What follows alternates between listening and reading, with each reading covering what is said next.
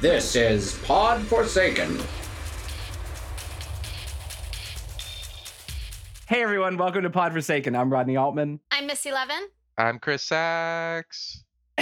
That's true. And that is, Chris, you got it right this time. Yay! I get a gold star. Do do do do. Remember, 88 gold stars and you get a free episode of Pod Forsaken. What? I don't have to pay to be on that one? Dude, I keep reminding you, all the good shows, the hosts pay. You want to be on Reply All, you got to pay a lot to be on there. I know. think. I mean, look, you got to spend money to make money. By the way, your check did not clear for the last 3 episodes, so I need you to send me that money. Do I have to pay the fee again? Yeah, the you processing too can fee. be part of the Pod Forsaken multi-level marketing scheme.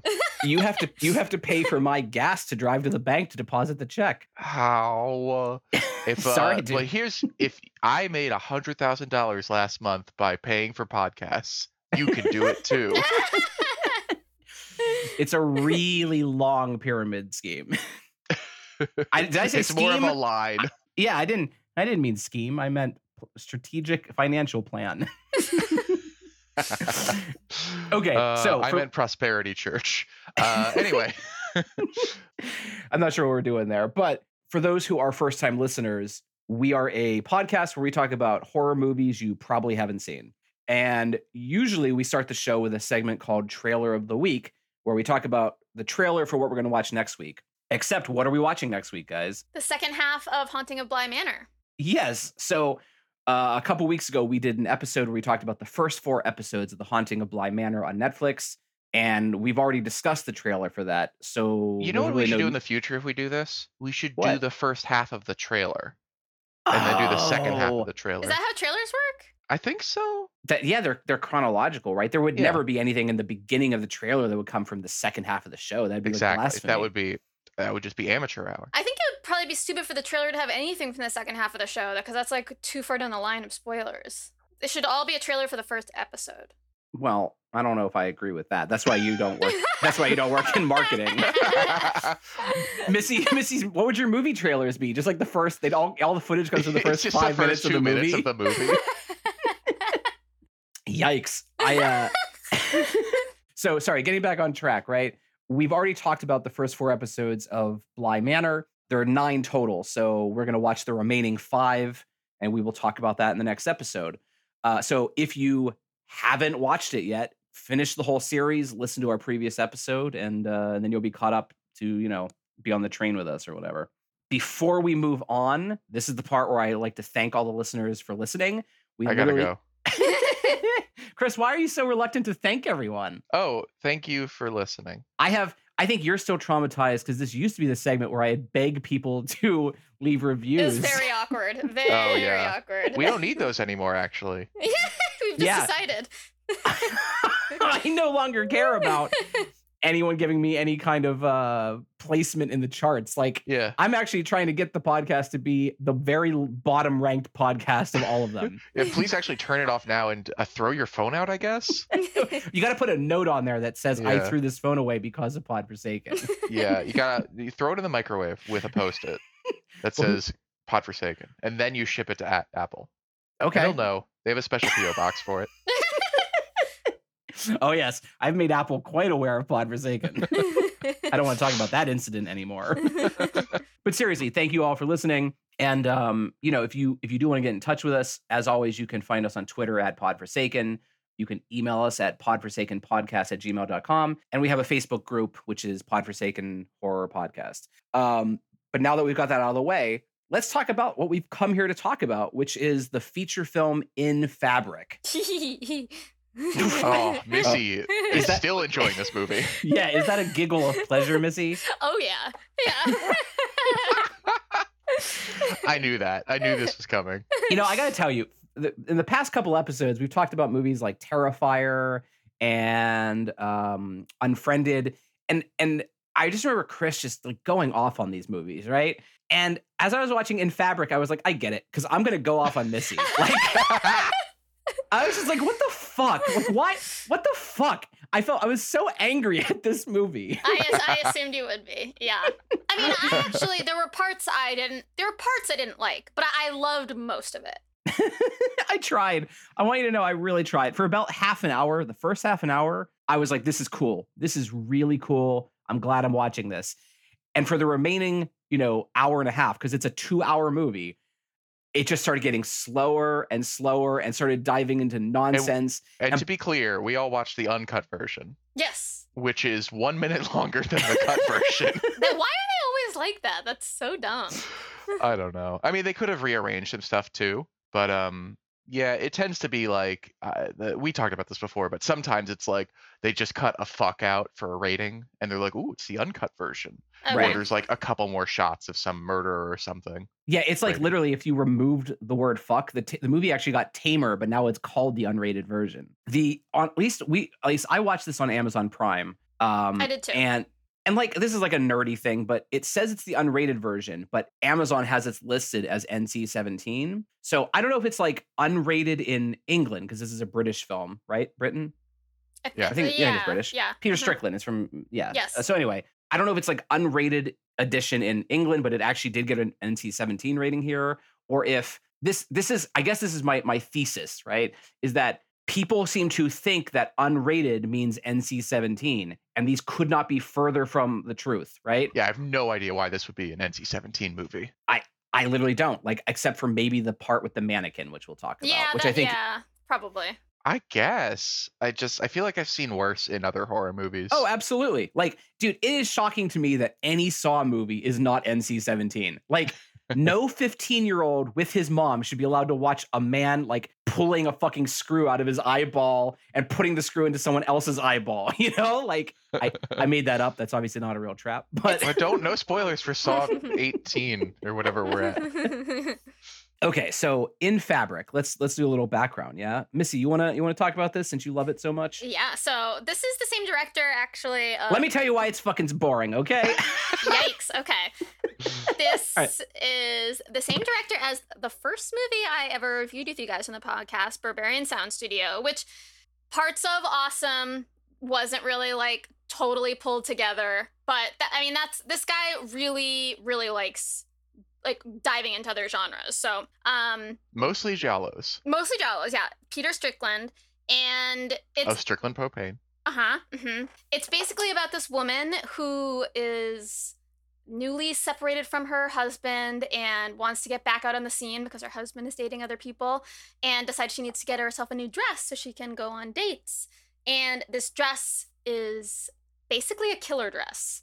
This beautiful red dress is creepy as fuck and starts doing creepy things. So that's like the main outline of the movie, but most of the movie is like more just about like visuals and making you like, it's basically just paying homage to Giallo. So it's a lot of like really, really old looking like imagery from like old magazines and like old dancers from back in the day, and like long shots of long red nails, and like what we anticipated, like old phones, someone dialing on a phone with the long red nails and the glove, and like like glinting scissors cutting up like ASMR style pieces of paper and stuff. All right, and, like, calm down, Missy. Like, get a hold of yourself. So it has a simple plot that like it doesn't necessarily dive into enough, but it does a really good job of capturing the feel of a Giallo. I guess as you talk about it, I think my main criticism of this experiment crystallized, which is that,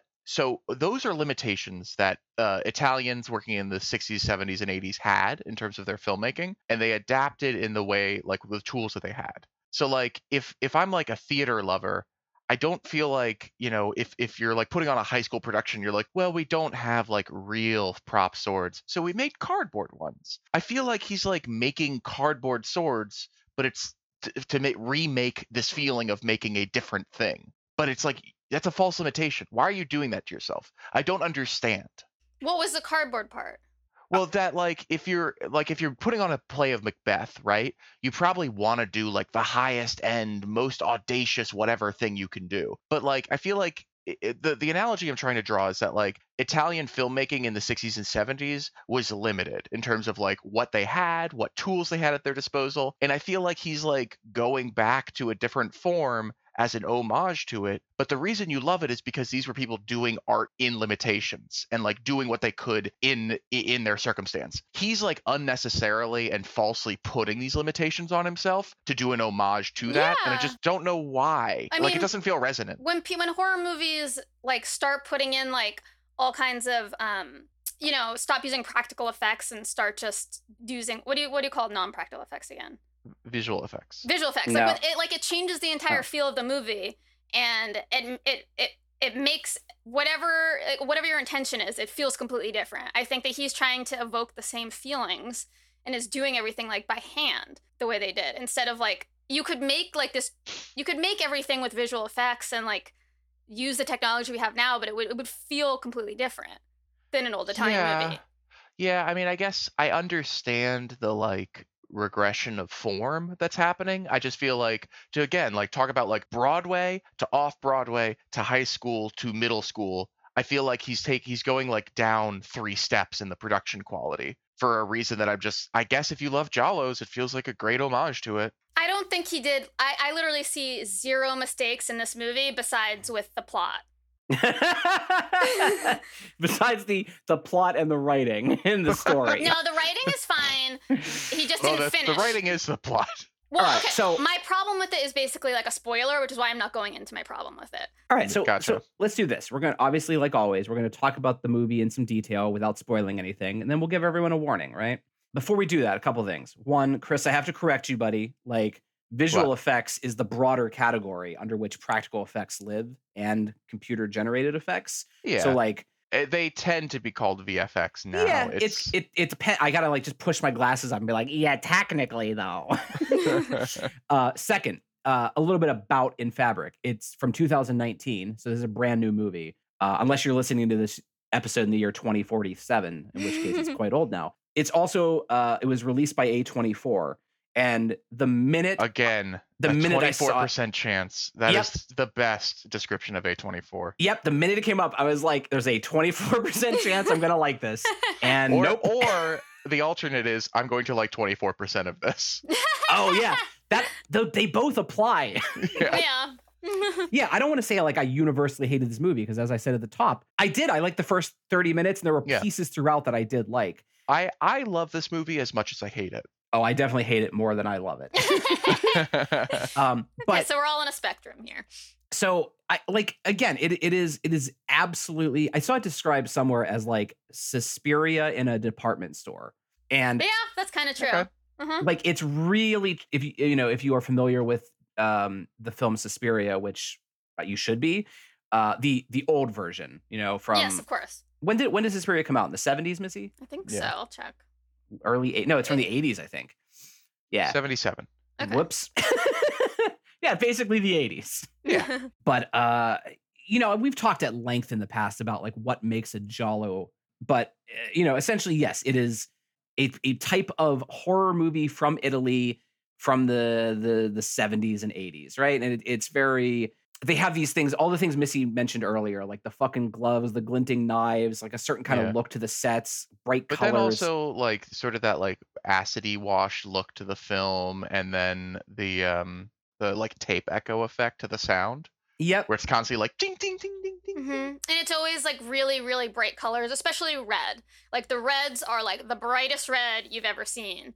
Like the dress in this, the famous dress, it's a killer dress. It's the color of it is called artery red in the book. So, I think like things like Stranger Things or Summer of '84, right? That are like harkening back, and they're like being an homage to like videos from the '80s, right? In the same way that those are that thing, that's In Fabric is that to giallos, right? And I think in terms of recreating the feel, and Chris, I'm with you. It's like I'm half with you actually. Like I get what you're saying about prop swords and Macbeth, sort of. I don't know. I wasn't really listening.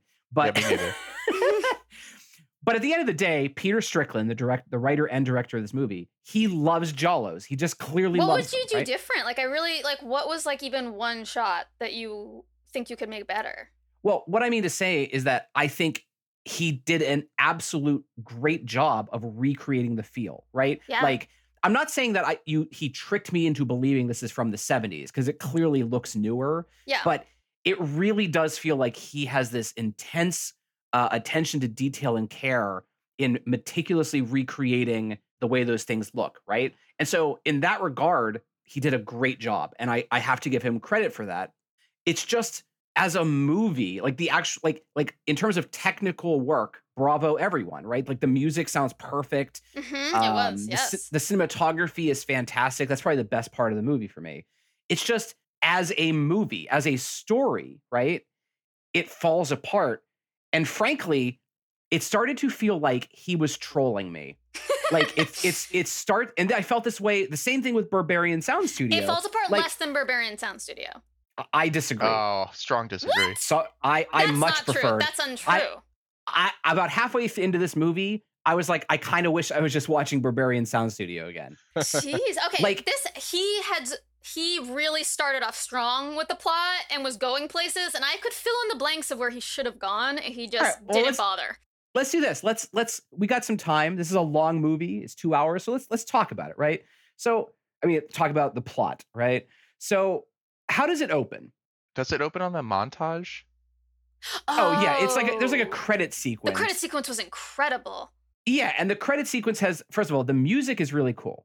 And what's even cooler than the music is the name of the band, which is Cavern of Antimatter. Yeah, that was perfect. Which is like maybe the coolest name for a band I've ever heard of. So the credit sequence is a montage of footage from throughout the film, right? So like it's clearly like as the movie plays, you will see all these shots. You just don't, they're all out of context at the start of the film. And I thought that was very cool. So he set the mood right from the start. And I was like, okay, I understand what kind of movie we're here to see, right? But like after the credits, I don't remember what the first thing is. Do we meet the main character? Yeah, she's at the bank. Oh, yes. Yes. So she's played by Marianne Jean-Baptiste, who's a British actress. I feel like she's done a lot of movies like I haven't seen. Yeah, like she was you'll recognize her. I think she was most famous for like Secrets and Lies.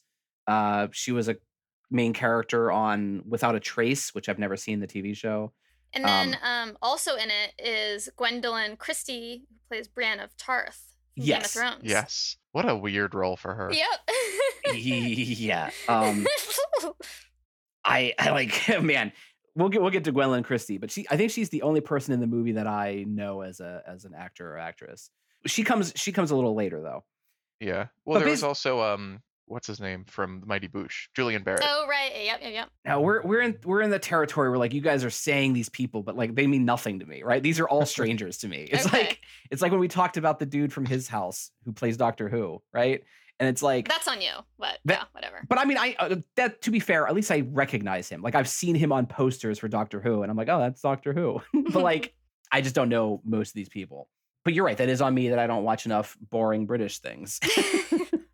Yeah, you should watch Uptown to the Candleford. It's a story of a local investigator who her sister is an alcoholic and may or may not have rape murdered somebody in a sleepy shire. Oh, that is every Netflix horror, every Netflix true crime show.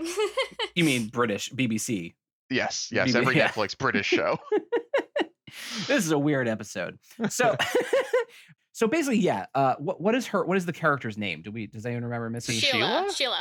Right. So Sheila's like she's a woman in her 50s, and she's like a bank teller. And when we first meet her, we see her like in the back of the bank, like crying, and these like I guess her managers are consoling her. Am I right? But like, yeah. Do we ever find out why she was crying? I'm assuming because of the divorce. Yeah. Oh, she didn't want to be separated. She wanted to get back together. I guess I was under the impression that like she's already like she's been divorced or separated for a while. Like I know it seemed like that. Well, maybe it's like she just found out there's no hope. Yeah, it could be that like today was the day that she got the divorce papers. It's not covered, but basically, hey, she's sad, right? And she doesn't necessarily love her job at the bank, and so she comes home and she lives at home with her like early 20s son. Yeah. Here's a question before we go on. What year is it in the movie? It seems like it's the late 70s. I was going to say, yeah, 70s or 80s. Okay. Because like I felt like her son's like hair and clothing felt very modern, but maybe so I'm not wrong, right? Like I kept thinking he's living in the present day and everyone else in the movie is in the 70s. Yeah. I don't know. It's a minor point. But it's everything else in terms of technology and like, you know, like cashier, what do you call it? Like a cashier box with money in it. A register. Cash register. Cash register. Man, this is why I suck at those like party games where you have to describe words. So everything about that, even the cars, kind of suggests the 70s. So she lives at home with her 20-something son, and he is dating this kind of like weirdo artsy model, and she's played by Gwendolyn Christie, who again as Brianna Tarth from Game of Thrones. And she's not nice to Sheila at all. She's very, very bitchy and is kind of like has her son whipped, basically. Yeah, it's really weird because it's like she's over there so much. She basically lives there, but the mom is not cool with that. And should we even talk about the awkward? There's like basically like they have no problem just like having sex there. And there's this really awkward scene early in where like I took notes on this one and I just wrote ew. Yeah. That's about all there is to say. Like the mom hears, like moaning coming from her son's bedroom, and she like goes up there and like looks through the keyhole and like sees her son giving oral sex to Gwendolyn Christie, whose character name I can't think of. Stays and watches. She doesn't stop. Yeah. That was one of the things that was like weird to me because I'm like, why are you watching your son? Right? Like, again, she does leave. She like lingers. I would say she lingers, and then she clearly is grossed out by it. Like I don't feel want to like give this is how every Pornhub video starts nowadays. What's Pornhub? It's a place where you can find porn. Oh, for interesting. your hubcaps. Like it's like a store, like near you. Yeah, it's a place where you have to go with a mask on. So yeah, I took notes on this movie because I was like, I'm gonna be confused, and because I feel like the fucking sequence of like what you were talking about, Missy, it's cool the first 60 times we see it, the like rapid flash cuts of the magazines and stuff, and then it always ends with like a big sting and like a mannequin hand coming in. Mm-hmm. I was like, that's cool, but it's just like there's something about the pacing of the movie because have we seen the did it start with an ad for the department store or something? I feel like we've introed the department store by this point. I think there's a lot of where you see a lot of commercials for it. Okay. So it's like it basically is like the sale season is coming up. So the department store is like advertising sale, and all like there's like 4 women and 1 guy that work at this department store where the red dress is from, and they like do this weird dance where they like pull you in with their hands and they're like bowing and like it's very, very like it's a whole witchy. shtick, and it's super witchy. They're all in all black with like black hair up, and it all like Victorian old clothing, and it looks like a music video almost. I wrote worst aerobics video ever. Kind of, yeah. The department store, just so we can reference it, is called Dentley and Soapers. But yeah, it's like the world's weirdest commercial, and like it's like these witch women like beckoning the viewer toward the screen, as in like come to Dentley and Soapers. Like it honestly feels like just watching the commercial will make you pregnant with the devil's baby. Like, and so anyway, she basically is like, her son mentions to her that like she's like, hey, I'm making dinner. Are you staying? And he's like, actually, I'm going over Dad's to have dinner with him and his new girlfriend. And she's kind of obviously upset to find out that like her ex-husband is now dating. And so she decides she's going to start dating. And this is another thing that suggests this is in the past. Definitely. Because like she's like, she places an ad in a newspaper and basically, the singles page. Right. But back in the day, like the way that worked is like you would have to like you like mailed like a photograph of yourself with like a description to a post office box, and then she goes and picks it up and like sorts through all the photos, right?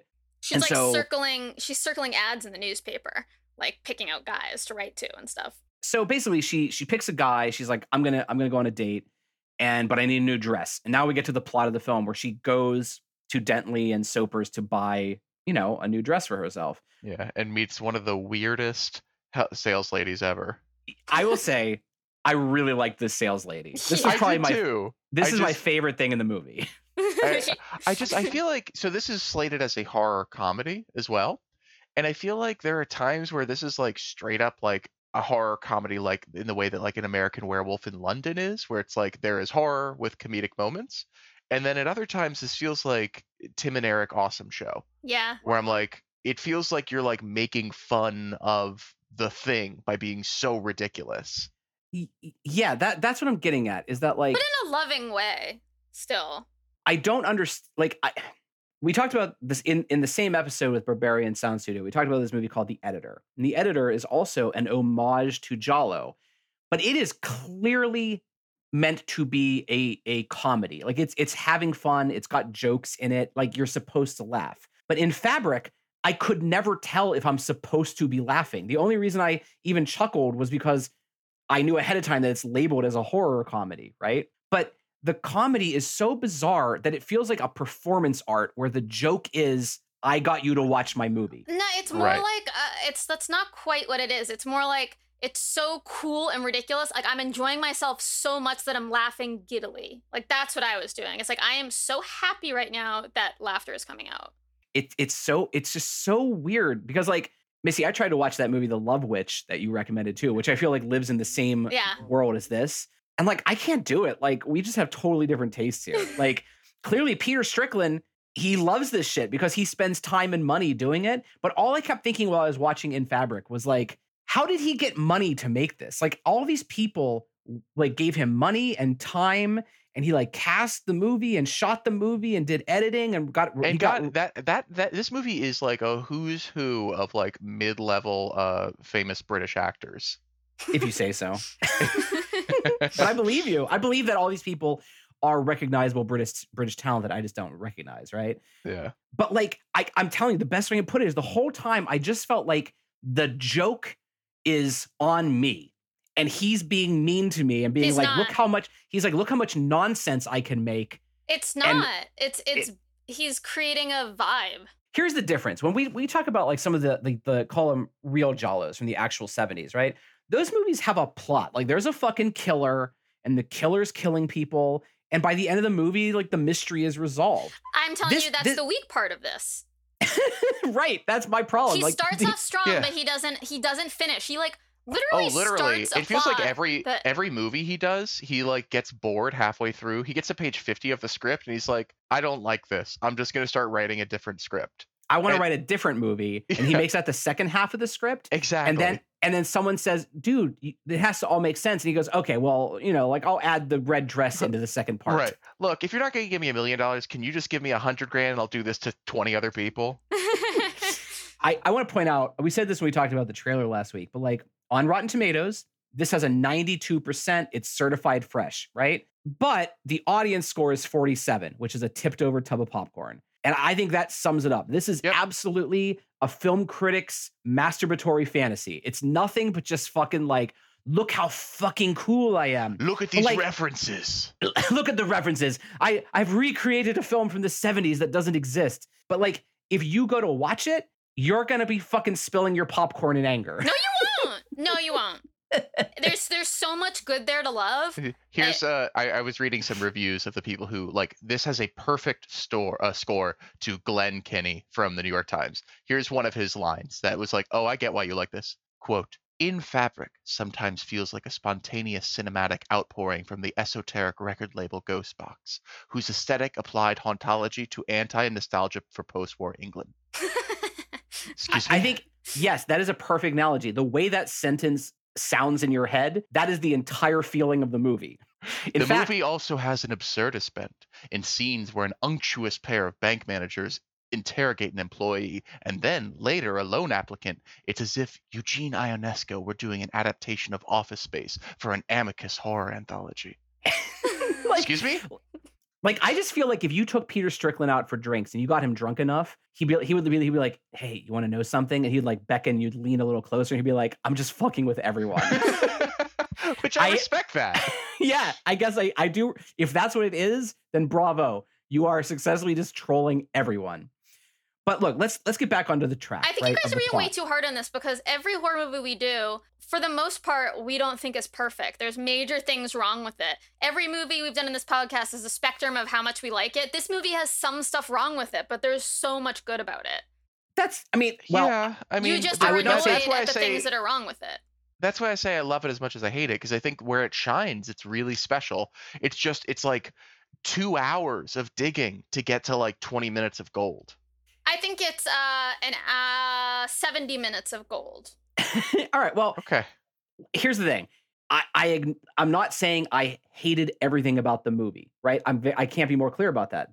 I get why you love it. The whole time I was watching it, I was like, we're going to fight. Missy's going to fucking love this movie, right? Because it's all vibe. That's the thing. Yes. It's all dreamlike vibe shit, but it's not a story. And that's what I want out of movies. I want a fucking story. And I was like, what I wouldn't give to just watch Pledge again, where it's just like a bunch of kids being beat up and tortured in a house they're locked in, right? Honestly, I almost think that the story was... You heard it. Chris would prefer to watch Pledge over this. Okay, you don't I'm mean glad that, Chris. I watched Chris, this. you don't I would mean watch that. Pledge again over this. You don't mean that. No. Take that back. Of course, I take Pledge that at back. least moves along in a brisk 3 minutes or however long that movie is. Clogging in at 4:18. I will say that, like, it doesn't bother me as much as Barbarian Sound Studio plot-wise, because I can easily fill in the blank of what I think the intention of the plot was. I think for me, the dream sequence at the end of Barbarian is so much shorter, whereas this, I don't want to spoil, but like this just really goes off the rails into surrealist nightmare zone, and I literally kept checking my watch. So I was like, oh, I guess we're almost done. This is getting weird. It's not No, there's surreal. another 45 minutes. It's not surreal. That's what it is. Are you kidding me? No, yeah, Are you no, kidding me? No, I'm not kidding you. The guy talking about repairing a thing and people are starting to orgasm, that's surrealism. Oh, it was dude, I had the same experience. I was like, this movie's been on for 3 days. We got to be close to the end. And I paused it I'm gonna be and late for realized there were Thanksgiving. 45 minutes left. And I looked at my wife. She checked out real early. She checked out real fast. And she was like, 45 minutes. I was like, fuck, are you kidding me? It's been on for 3 days. How can there be that much time left? I would have cut 45 minutes. Exactly. You would have cut 45 minutes, and that's the part where I got bored. So that suggests there's something wrong with the movie when almost half the run. He fucked up in that regard. Okay, let's get back on track about talking about the story. So she goes to the department store and she meets the world's weirdest sales lady who talks in these like overwrought riddles. Where I it's don't like, know how to explain it, but it was excuse amazing. me, can you tell me where the bathroom is? Intriguing that your corporeal self would ask me such a question, inquiring as to the nature of our spheres. And you're like, so the bathroom is that way? Yeah, she's great. Like every time Missy again, I fucking loved this character. Like, yeah, she's like, I heard there's a sale. She's like, indeed. For soon the money in your purse will part from your possession into the possession of the store, which will bind us together in a circle of unanimity. You guys are doing a good job. Yeah, and it's delightful because it's like that to me like strikes the perfect balance of like it's over the top, it's very arch, but it's like a winking arch, like it knows it's being silly. This is where it was a little like the slight bit of comedy in this character. I felt it in these scenes. Absolutely. I was like, I get that I'm supposed to be laughing at this bizarre sales lady. And throughout all the scenes in the department store, there is this creepy old guy who's always like lurking in the back of the scenes, like looking over dresses and like watching shit happen. And like, I took it to mean he's like the store manager. I think he's like the owner. He could be the owner. Maybe he's Dentley or Sopsy. I think like, so. Yeah. Again, the movie. That's Richard Bremer. He plays Voldemort in the first flashbacks of Voldemort. You're kidding me! Yeah. In Philosopher's Stone. Oh. That's cool. Yeah. I did have a moment where I was like, that guy looks familiar, but I mean, it's not. I just kept thinking he kind of looks like, man, I can't think of the Peter Cushing. He looked like Peter Cushing to me. Oh, I guess he could be like a really old Peter Cushing kind. Yeah. So anyway, this guy. Basically, let's get to the fucking killer dress. We've been talking forever. I know. So basically, she's like, yo, I want a new dress. And the lady's like, I have, in cryptic language, I have the perfect dress for you. And she gives her this red dress and she tries it on and she looks great in it. And she's like, it's weird because I'm like, not that this dress says it's a size 36, but I'm like, I'm bigger than that, yet this fits me perfectly. So creepy, right? Mm-hmm. And basically she's like, I don't think I need it. And the woman basically convinces her like, hey, you want to look good on your date, you got to wear this. Yeah, so they she keep buys saying like the guy's name. She goes, she's like, he's going to give you a compliment. Adonis. I know, Adonis will compliment you on this. Like everyone says it to her. And then she buys it and she goes on the world's worst first date. Like this was But also I kind of gotta the comedy of the movie. When she's in the changing room trying on the dress, that is where this movie shines. Yeah. Because it basically like starts and it just like they light up each portion of this like 5 like in changing rooms or dressing rooms, they have those like 5-panel mirrors. They light up each section of that, and it's just like that's where this movie is so fantastic, is the editing and the cinematography. I It's agree. like, that's gorgeous. It's They fucking show beautiful. like her moving in some while staying in the same like pose in other parts of the mirror, and like yeah. it's a very well done. You know, now Chris, you've helped solidify for me. This is one of those movies where like any given scene is like interesting and fun to watch and kind of cool. But when you line up 2 hours of those scenes, they don't create a story that is worth following. For me. Yes, agreed. But like, yes, when she was trying on the dress, I was still in, I'm going to dig this movie vibe. Like, I was like, oh man, things are going to get creepy. Cause like, yeah, like each panel of the mirror is like, it's like a different angle. It's hard to explain. It's like a different angle of her. And it's like they shot her 5 different times and then imposed those images on the mirror. And it's very creepy and atmospheric. And I was like, oh man, I can't wait for this dress to start killing people. Oh boy, I'm still waiting. Here's the question. Did the dress actually kill anyone? I don't even know. Kinda. Kinda. All right, so I think we can skip over the date. It's like, unless there's anything you want to talk about the date. It's just a horrible date. Like the only thing to really note, like when she's on the date, she gets this like rash on her boob and she's like, oh, the dress must have had something on it. Like when she comes home, she finds that, yeah, she has like this really bad rash. Yeah, like right after the date. And then so she decides to put the dress in the washing machine. And the washing machine freaks the fuck out and starts like chunks start falling off of the washing machine. It just starts like bumping up and down, and she tries to get to the back of it to like pull it out of the wall, and it like she gets cut really bad, and like bright blood is splurting everywhere. And this is intercut with before it completely, like she puts it in and then she goes to play Sorry with her son and his girlfriend. And you know, basically you see the Gwen is her name. Mm-hmm. Gwen, the son's girlfriend, has the chance to like bump her out of the game, and you get the sense that there's this like rising tension between these two women. Wait, but Gwendolyn Christie plays a character named Gwen? Yeah, what's up with that? I know. Yeah. All right, whatever. She legally changed her name to Brienne when she was on Game of Thrones. She gets confused. Yeah, so you get the sense that there's this like mounting tension between them, because I think a little before this too, like she finds the dress in her son's room on the floor. Yeah, she thinks Gwendolyn's been going through her stuff and trying on her clothes. Which I don't know. I guess. So the dress is moving around on its own. Yeah. And Gwen is also like really making fun of the rash on her chest and was like, "Oh, you're gonna go into sepsis and die," and like I know somebody that they had to get their arm amputated, blah blah blah. Yeah. She was just. But she's also saying it was like her wealth manager, so like I guess she's wealthy too. She did say my financial advisor. Yeah. Doesn't mean that she's wealthy just because she has a financial advisor. But at least she has money. Well, yeah, okay, yeah. I mean, it's unclear how wealthy she is, and nor is it a plot. Right. point. It's just a strange little thing to throw in. And then we go into. Wait. Can I gotta just complain about something? This is my like in a previous episode, Chris, you complained about Connect 4, right? I gotta complain about Parcheesi because like they're playing Parcheesi. They're playing Sorry. They're not playing Sorry because Sorry is played with cards. You flip over cards. Oh, really? Yeah. Okay. Yeah. They are playing Parcheesi, and everything. It's almost like, again, I don't know if Peter Strickland's just trying to upset me, because I do feel like that's what he's trying to do. But like, they are playing it so wrong. One, they're rolling 1 die each instead of 2. 2, they're moving the pieces in the wrong direction, right? And then Gwen like captures one of her pieces while she's on a safe spot, which you can't capture pieces on safe spots. So. Like, it's literally like he got Parcheesi so wrong. It's like he just put a board in front of them and said, "Hey, just pretend you're playing a game," right? Yeah. And again, I don't know if he did it just to make fun of me specifically, but it really bothered me. I did not notice any of that, but I hope it was intentional. You know what? I'm gonna Peter, if you're listening, I gotta know. I just let me know. Was that intentional?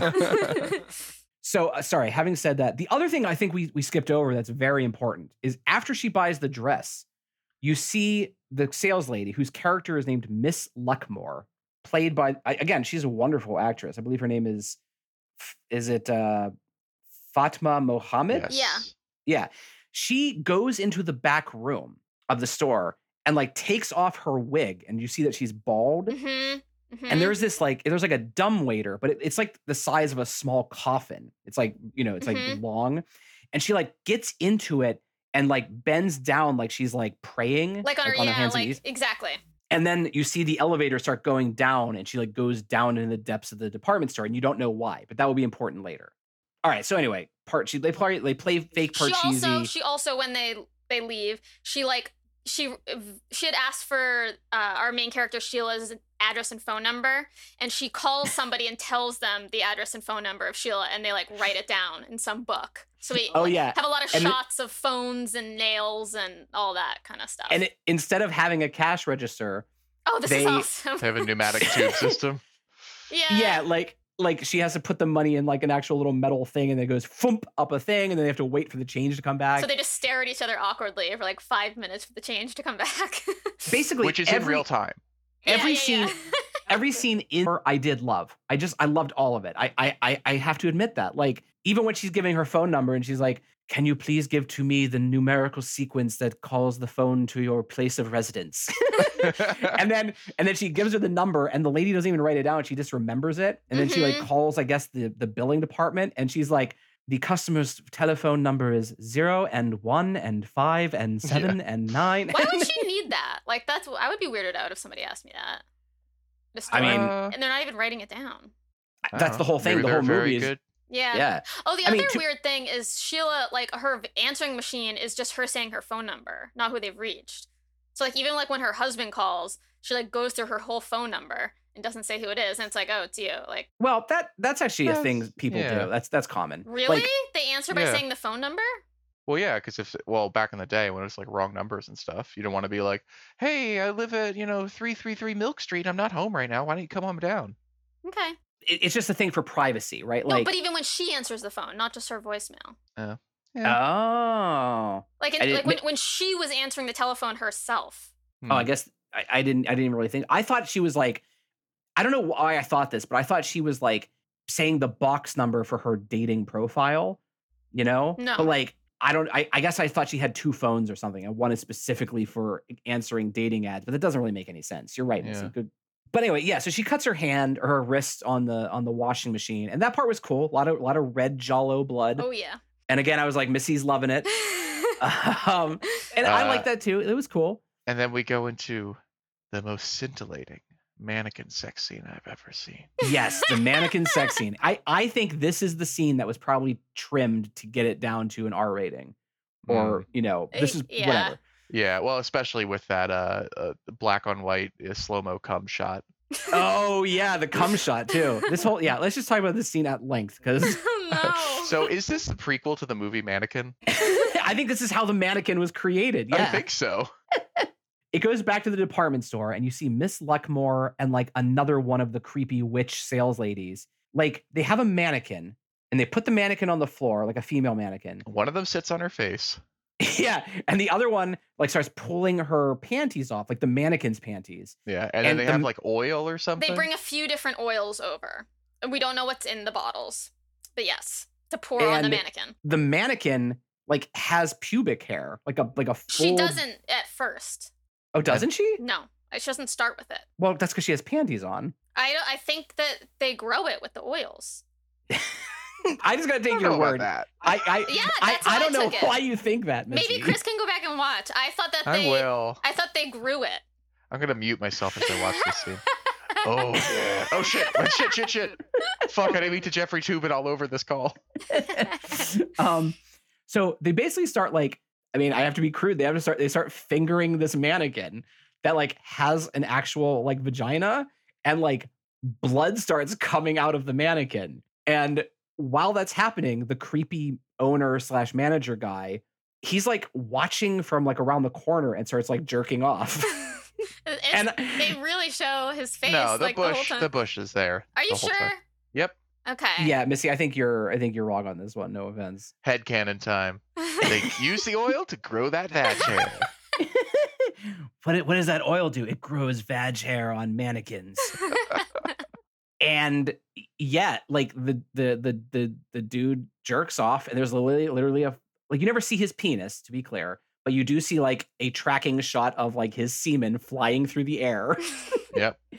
And that scene is never explained. It has literally it again. What's I just to explain, Rodney? I think in an earlier session they grew the hair. Okay, Missy. Why are you so stuck on this? Because I think that's all the missing plot. I think this is all the missing plot right in this scene. So you think this scene sums up the whole movie? Like if you understand this scene, okay. So what do you think the scene means? I think that they are bringing mannequins to life, and I think all the people that work in the store are mannequins. That they're all bald, under their wigs, and I think that they're slowly bringing these mannequins to life and making them human with the hair, the blood coming out. I think that they must be a long process, but I think they were all mannequins prior, and this is the newest mannequin that they're like making human. Okay, I mean, yeah, that's the vibe I got. It's just like that's not that what we've talked about is the extent of what you're going to get from this plot line. You get a little bit more, but not much more. I guess I thought it was like the opposite. I thought they were like turning people into mannequins. But I think your explanation makes more sense, Missy. Like that would explain why all the sales ladies are bald and so fucking creepy and are like not like people. Yeah, I mean, this doesn't really spoil anything, but there's a lot of scenes where like the managers are like very protective of the mannequins and like making sure they stay out of harm's way and stuff. Like, right, but like if you expect this to have any explanation or plot relevance, I'm sorry. But like, you've never seen a Peter Strickland movie. Yeah, but I mean, it's literally, it doesn't bother me because like I feel like that's the truth. I feel like that's 100% the truth of what was going on. You think people who work in stores are mannequins? In this store, I'm convinced 100%. And like, yeah, he didn't put that in the movie, but I'm positive that's what was going on. But what does that mean? Yeah, I mean, so what?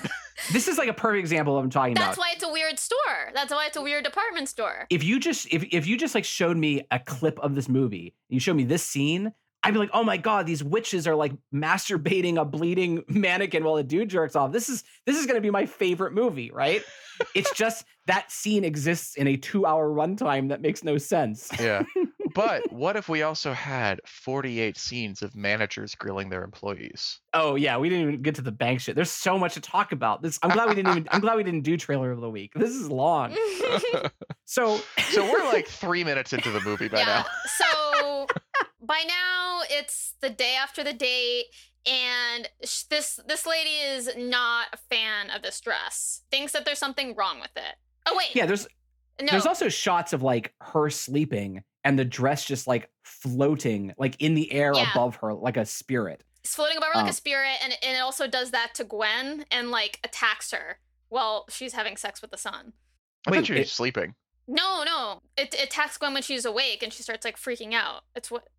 I literally don't remember that part at all. Yeah. It like tries to suffocate her. And the boyfriend's like, it's fine. The dress tries to like asphyxiate her. Okay, yeah, I vaguely remember it. It's like one nonsense scene and a bunch of nonsense.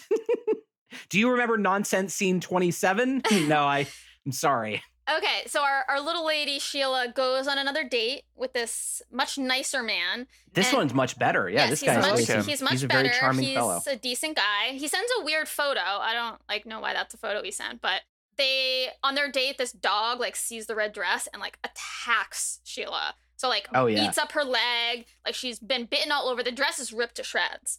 But when she gets home and they're like tending to her wounds and the son brings the dress back, the dress is perfectly fine. It's not ripped at all. And she's like, okay, this is enough of this. This is a weird scene because she does say like the dress should be ripped. It should be ripped. But like, I get that, like, and first of all, I don't get why no one believes her, especially the boyfriend or whatever. I don't know if he's a boyfriend at this point, her current date, because he was there. He witnessed it happen, right? Mm-hmm. So why is he not like, yeah, I saw that dress get ripped to shreds. How is it okay now? Because it's a weird movie. That's the answer. Yeah, that is the answer. And so she goes to try to return the dress and finds out that this was actually the only one of this red dress that existed. So the only one that existed is like the one she has. And she's like flipping through the catalog and sees the person modeling in it and asks about it and finds out the person modeling the dress in the catalog died. And so she's like freaking out even more now and wants to return the dress. And the woman is like, Miss Luckmore is like, there is no need for earthly concerns because the model in the picture bathed herself quite thoroughly. Yeah, she showered quite extensively before she wore the dress. So I appreciate that first of all, Sheila is great. Like her character and her performance, she's really good. And like, she walks that subtle line of like she's, I was thinking how refreshing it was to watch a movie about like a woman in her 50s who's like dealing with aging and still trying to like find romance and shit. You know, like that's not a character you see a lot, especially in horror movies. And her performance of it was very good. Like I felt how she's trying to like, you know, hold back crying all the time and like trying to get on with her life, but she's also sad and she's like dealing with her son. And then there's like, yeah, the weird bank managers who I mentioned earlier.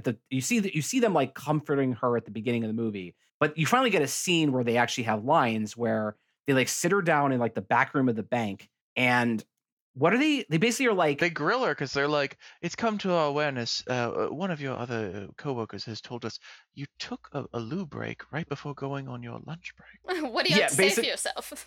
Basically, like she went to the bathroom before clocking out, and she's like, that would have been like 2 minutes.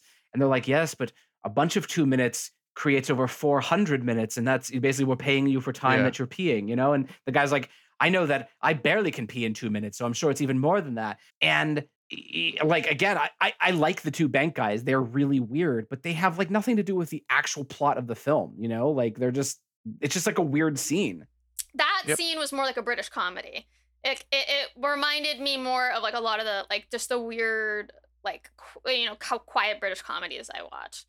I don't like those. I don't like British comedy personally. Really? It's just a different thing.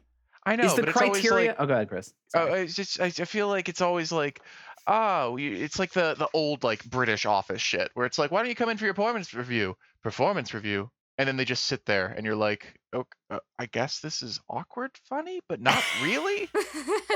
It's like maybe that's Peter Strickland's deal. Like maybe his movies are made for British crowds, and like when they watch Barbarian Sound Studio, they're just fucking howling, and they're like, oh, it's so ridiculous.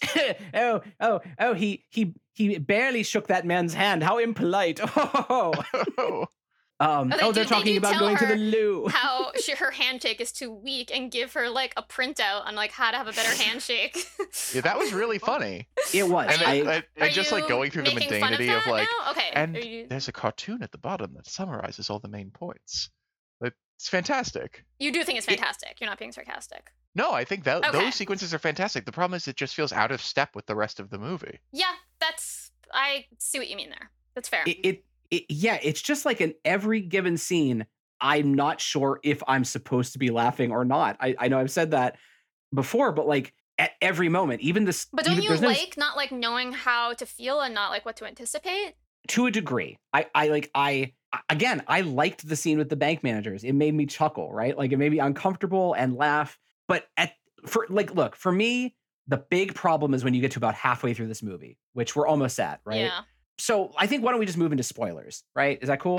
Mm-hmm, mm-hmm. Before we do that, for those who haven't made up their mind, do you recommend watching this movie? 100%, yes. So you're recommending this 100% to everyone, Missy, regardless of taste? No, not to everybody. I think that if you like horror movies from the 70s, 80s, foreign horror movies especially, maybe not even necessarily just Italian, but if you tend to like European horror, then yeah, 100%. Chris? If you felt like you wanted two different movies to be stitched together and both, like one of them's missing a first act and the other one's missing a third act, and it just had nothing to do with each other, but it's all like really interesting and beautiful. Like it kind of reminds me of like some of the Eastern European New Wave movies where it's like, none of this really makes sense. This is gorgeous in a lot of ways, but I don't feel like it added anything to my life. Sure, why not? Look, I really can't recommend this movie to anyone. I just don't think anyone should watch it. I think Missy should watch it. Yeah. But she already did. If you're on Missy's wavelength and you like, I think by now, someone. Absolutely, there's a whole bunch of fucking critics who like this movie, and even some general audience. But I personally am not recommending this. Right? You will never ever hear me say to someone, you got to go home and watch In Fabric tonight. Unless we were at a party and you said, Rod, I'm looking for the most like obscure, random. Rodney, I'm hosting this party. I'd like everyone to leave. I've got the movie for you.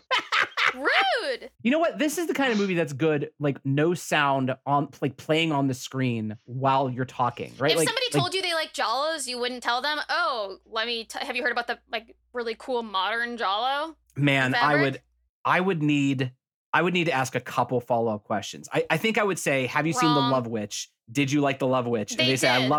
If they said I love The Love Witch, I would say you probably should see In Fabric. Like, again, the difference is all the Jawlos that I've seen and that we've talked about, they are horror movies. Like they are absolutely straight down the middle. Like people are getting murdered. It's about terror and people running through shadows and sequences of horror, right? Yeah. But this movie is not doing that. This movie, like, there's a couple moments of blood, and there are, maybe a couple people die, but like the movie is not a horror movie. It's like a Jawlo without the horror part. It kind of felt like a Jawlo in the world of Black Mirror. Like it was disagree. It was like the horror level of a Black Mirror, but like all the vibe of a Jawlo.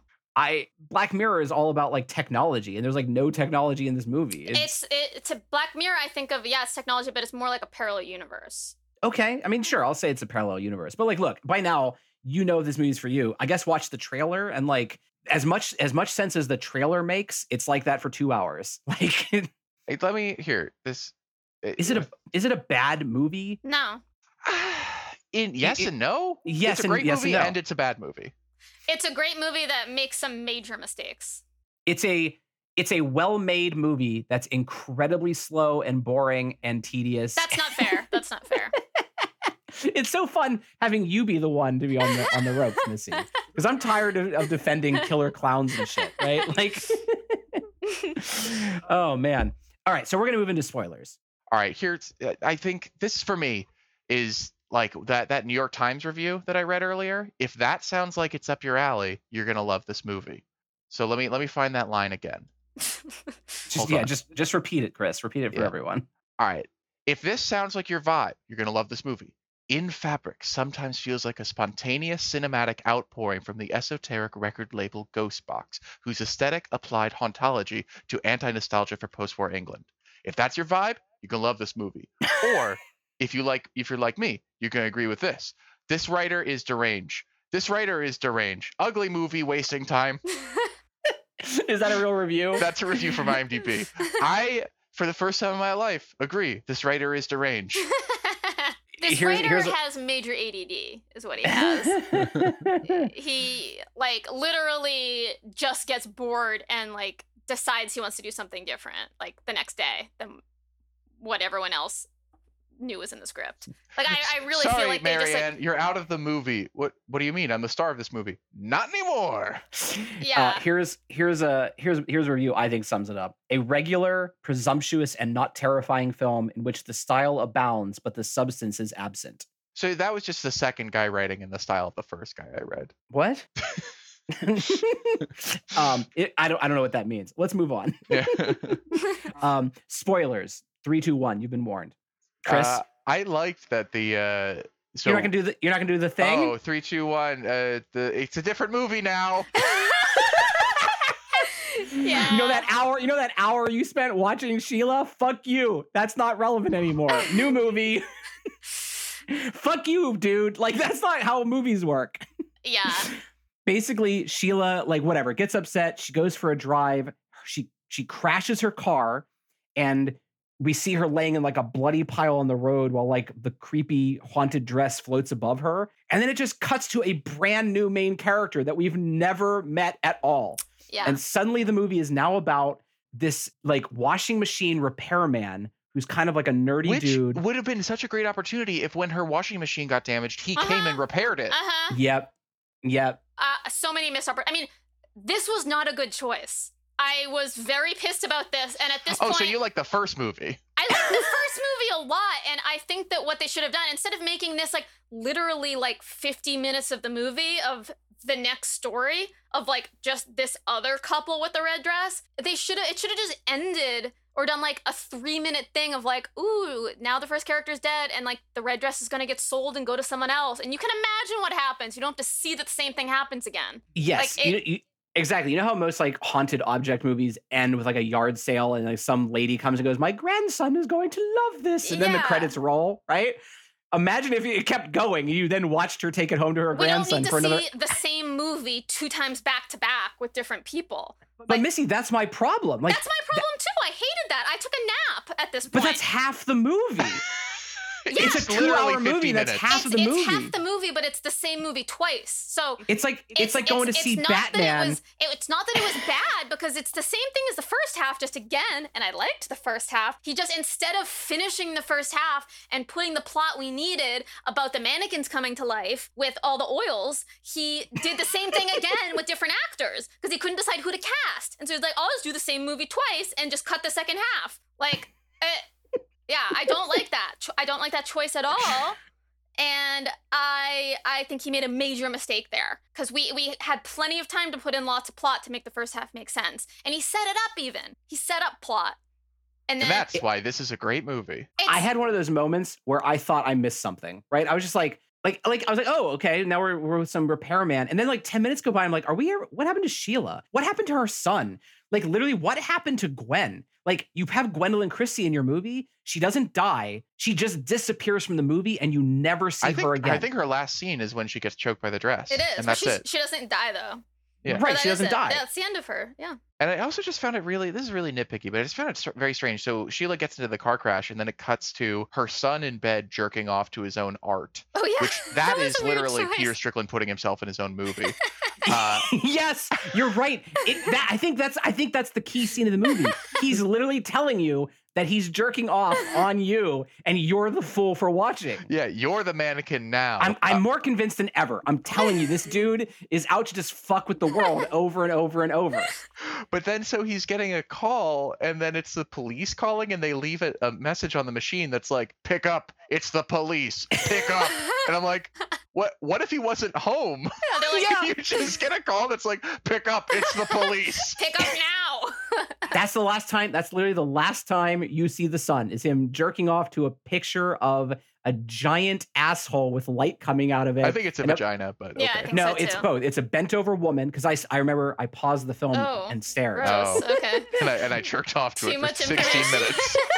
I thought it was like an interactive movie. I wanted to get in the headspace of Peter Strickland. That probably would help. And but anyway, so we meet who what's the name of this character? Does anyone remember? It's Does he have a character? His name is Reg. It's Washman Reg. Repair. Oh yeah, Reggie Speaks. Yeah, played by Leo Bill. Is he a famous British actor? Maybe.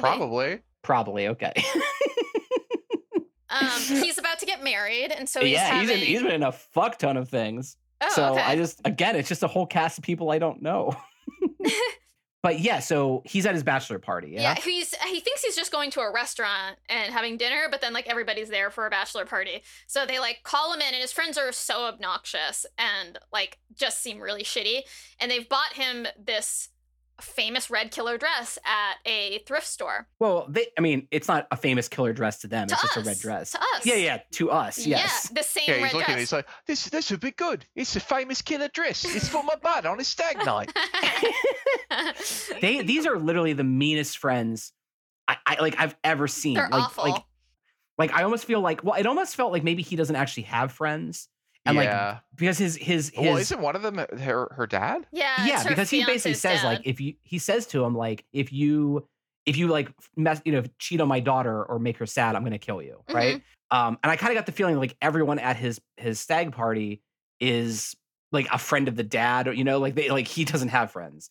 I think that but- the rest of the friends were young. Yeah. Yeah, I guess They were you're just right. They're all just shitty. like louts though. Yeah. They're kind of just bullies. Like, And they're all you get the sense that friends he's the kid that like everyone made fun of, Yeah. and they just because they're from the same town like are still quote unquote friends. That's what it seems like.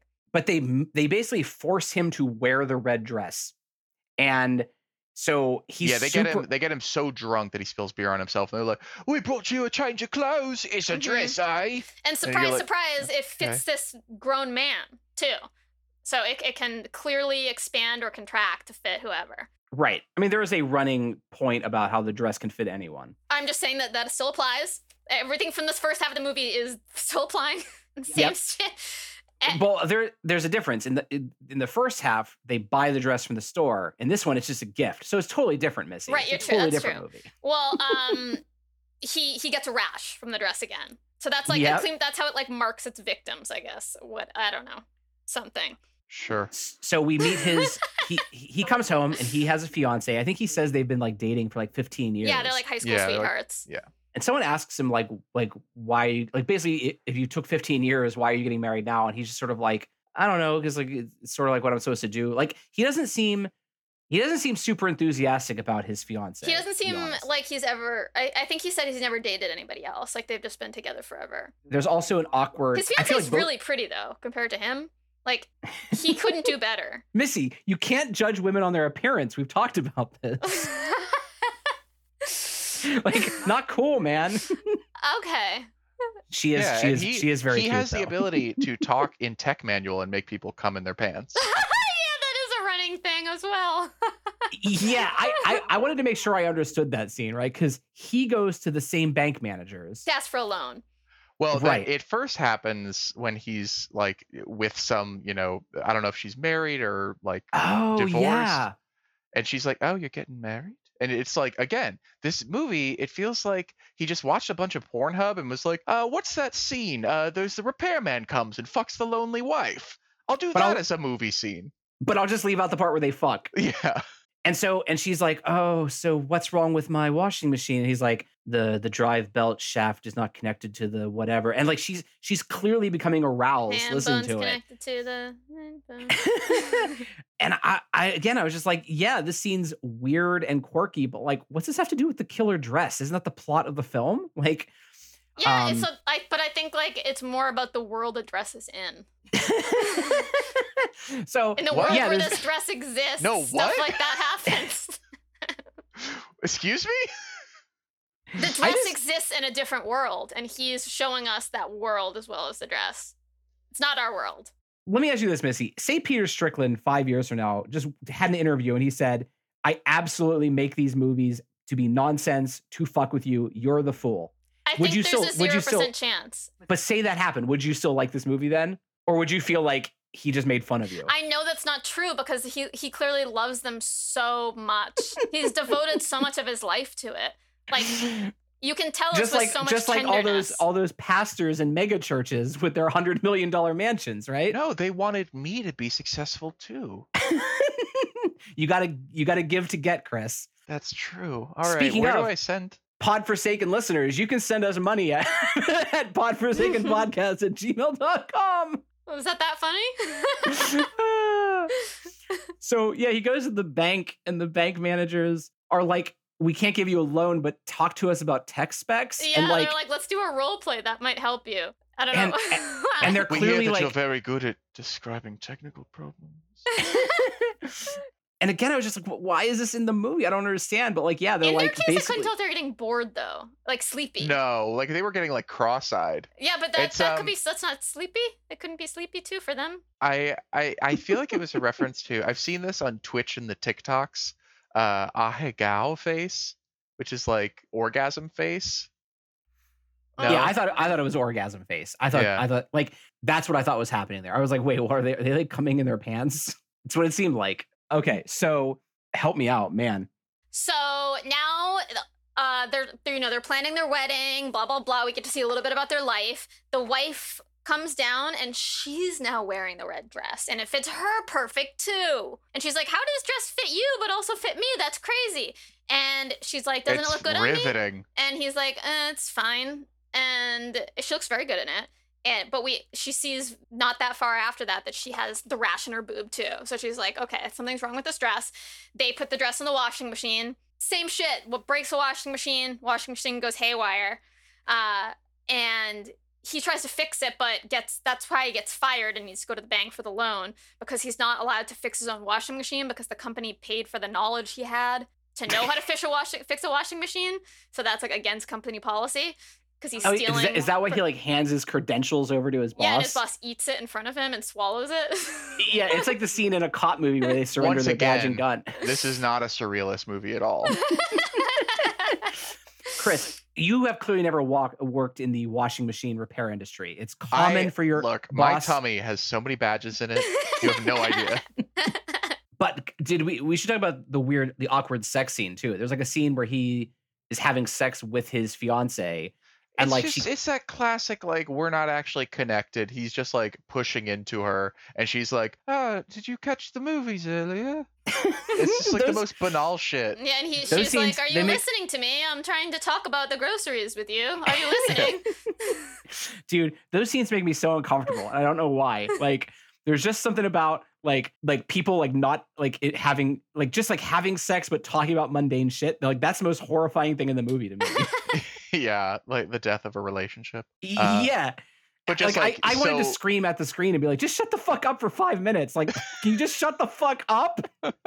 And so where does it go from here? Like he then goes to the bank again, and they're like, he tells him about the dream he had, which that was cool.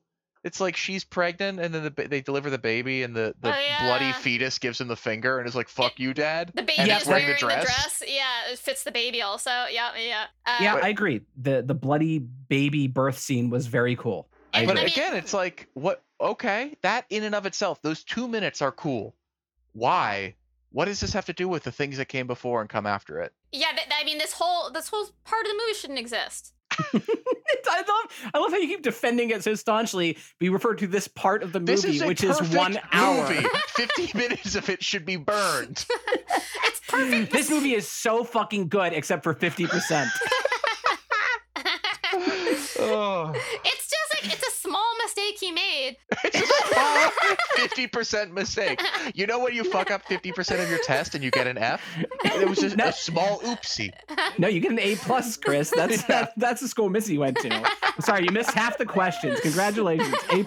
You're a doctor now. So you know what they say? You miss 50% of the questions you don't answer. that's true. Well, you miss 100%. All right. Oh, so, I see your point. Okay. All right. And then, all right. I don't know what happens. I literally don't know what happens. Okay. She goes back to the store So to change the dress out. I think she just goes to buy another dress. Because how does she even know this dress is from that store? I don't know. Because it's not from that store. It's from some. I know it's from a thrift shop, but I think she might just go because the sale is still like they're having a sale again. It's like a 12-day sale. It's like or at least a week. So this happens around the same time that Sheila dies? Yeah, dude. Okay. This is all happening at the same week. So I know, until I saw the bank managers, it seemed like it was like way in the future, because there's something about the way this is shot. No, and because the guy comes in, the washer repairman comes in and is like, "I heard you have a job opening," because Sheila just died. So it was right around the same time. So Right.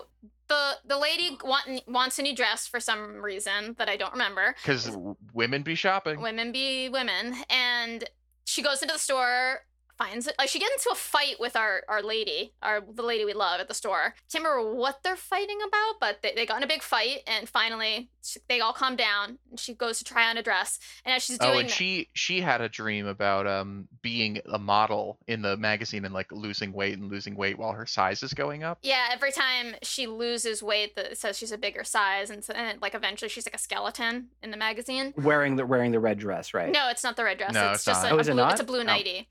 My bad. Sorry. Apologies. Yeah. Please leave the podcast.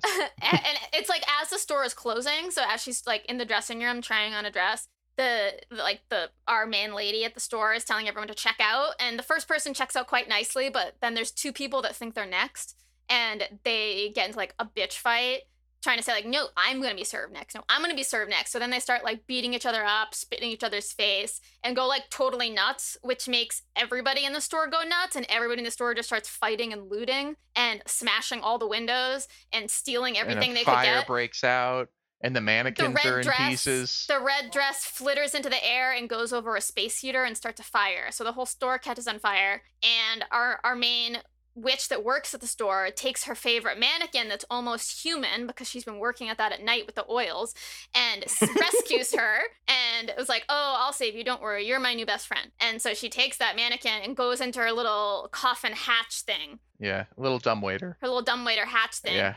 And this is also, meanwhile, it's intercut with the washing machine repair guy.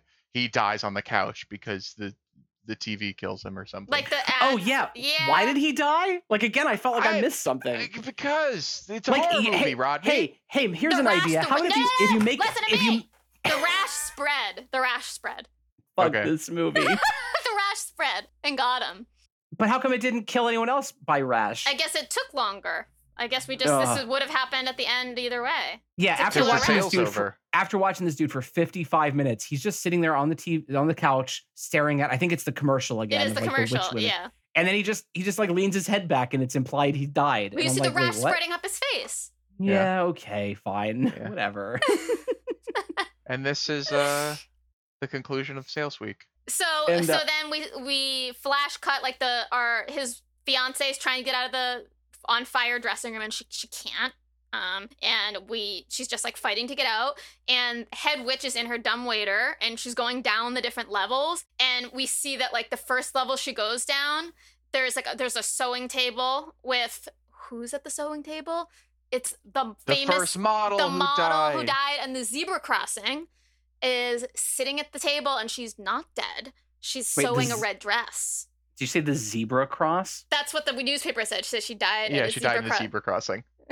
Oh, okay. I totally missed that. All right. That was one of the funniest moments of the movie. Yeah. And then we go down to the next level. It's Sheila. Sheila's sitting alive. at a sewing table, sewing the red dress. And then the next table is the guy that died of the rash sewing at the sewing table. And then the next one is the lady that got stuck in the dressing room. The fiance. Yeah. And then the next we go see a bunch, and they're all empty, and they're all going to be claimed by red dress people because they must need them to put on mannequins to be their new outfit for all of them or something. I don't know. Sure.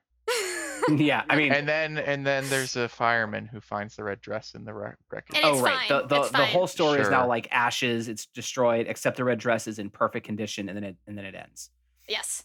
And there's a shot of Peter Strickland showing the middle finger right to camera.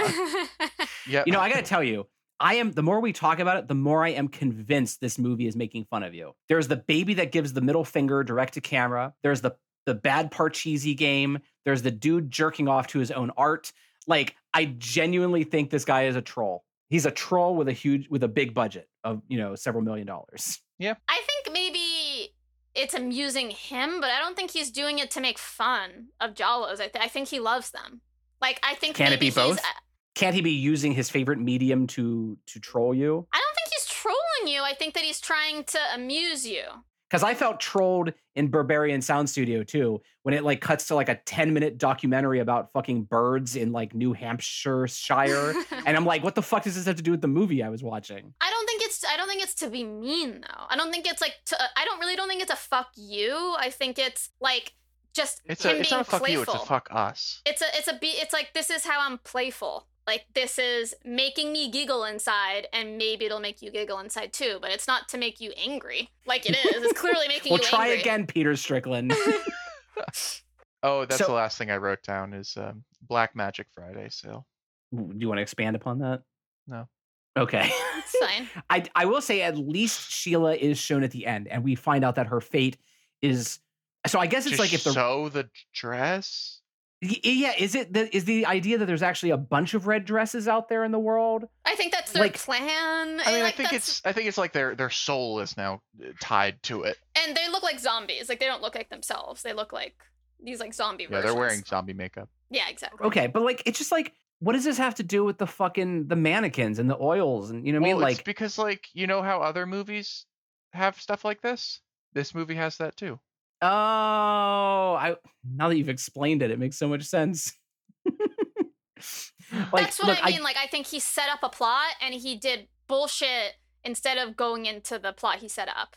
Like I think that the opportunity was there for him to explain that, and he chose to do this first half of the movie again instead of explain it, which is irritating. But it seems like there is basically to me, my interpretation is there is a department store that's run by like the devil and his coven of witches, and they take the souls of people via a evil red dress, and those people's souls are trapped in the building to like permanently forever work on sewing red dresses, and they use the souls to put them into mannequins and turn the mannequins into more witch coven salespeople. I think that that's like generally what it is.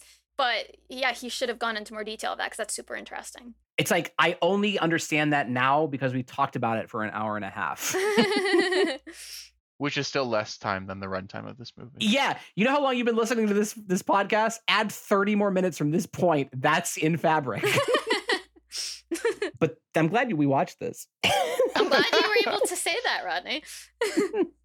Like, I admit this was on my list. Again, like it looked like a cool premise, you know, like I'm down for like weird killing objects, you know, like Rubber and the Bed That Eats or whatever it's called, Deathbed, you know? So when I heard it's about a killer dress, yeah, I was like, I'm intrigued. I just wish the dress did more things in the movie, I you know, agree. other than just like hover over beds and like slide under doors and like make noises in the closet and shit. I agree.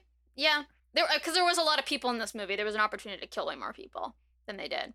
Wasn't like there was no one in it. Yeah, I mean, I guess a bunch of people might like off screen burn to death in the fire at the end, but like maybe 4 people die in the whole movie. Yeah.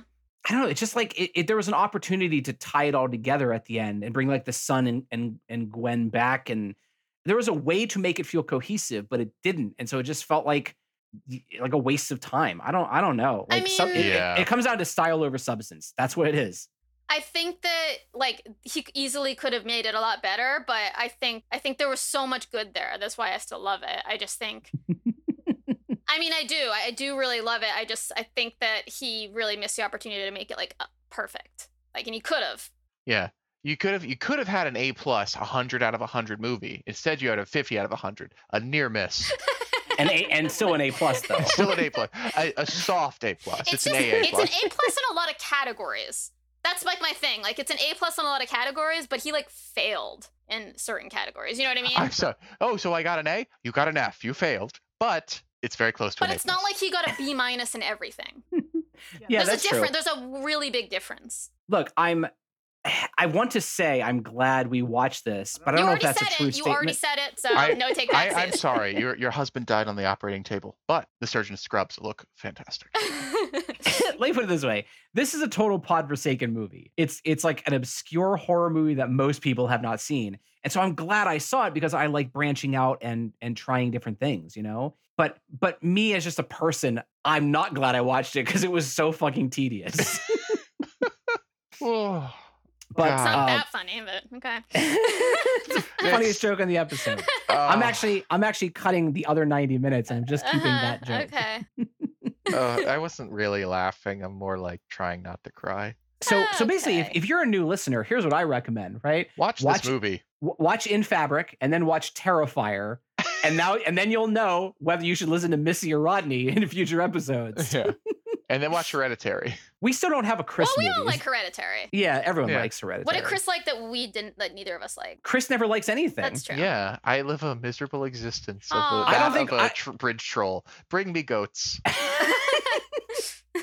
Chris, has there ever been a movie that you really loved that we talked about? I don't know. Let me see. let me run down the list. Podforsaken. All right. The Haunting of Bly Manor. Wretched. Nope. We can cut this, right? We can definitely cut this. All right. Demon. Impetigore. Impetigore was cool. I loved Impetigore. Okay. Swallow. We don't have to go through the whole list, Chris. I'm wondering if there was anything that I liked that you guys didn't like. No, that doesn't exist. There's no way there was a movie that you... I think one of us would have liked it if you liked it. Yeah, it's impossible. Yeah. I mean, I guess you gotta... I paint in the negatives. You gotta look at what I don't like. And if you don't like what I don't like, you'll like what I like. Whatever that is. Whatever's left. I don't know what that means. That comment is like right out of the movie In Fabric. Please come in for our sale. All right, everyone. Well, first of all, before we wrap up the episode, is there any closing statements about this movie you want to say, either of you? I think I've said it all, but, just don't let yourself be, talked into not seeing this by Chris and Rodney if, your heart has any open space for something like this. If you look, we all know that every grade, sometimes you get an A, sometimes you get an F, and the difference between those is 50 minutes of shitty movie. Yeah, I can't stress enough how much you should like if you're fans of the podcast and you actually do just watch the movies with us, it's too late. You already watched it. But like, man, this movie is not for you. Just odds are it's not for you. Rodney's not always right. Rodney is wrong a lot of the time. And yeah, I am caught because you're both right this time. If you like Jawlos, let us know. If there is a Jawlo you really like Jawlo you want us to review. Rodney will really hate it, and that's always fun. And what are your favorite Jawlos, everyone? This is the Podforsaken paradox, is that Rodney is often wrong, but this time he's right. I mean, that's your opinion, Chris. All right, everyone. We'll All talk right. about this at length. Thanks for listening. Remember, finish the series Haunting of Bly Manor on Netflix. We're going to talk about the whole. I mean, we're just going to focus on the last 5 episodes, but we'll probably do a little recap on episodes 1 through 4. That's next week. We'll Toodles. see you then.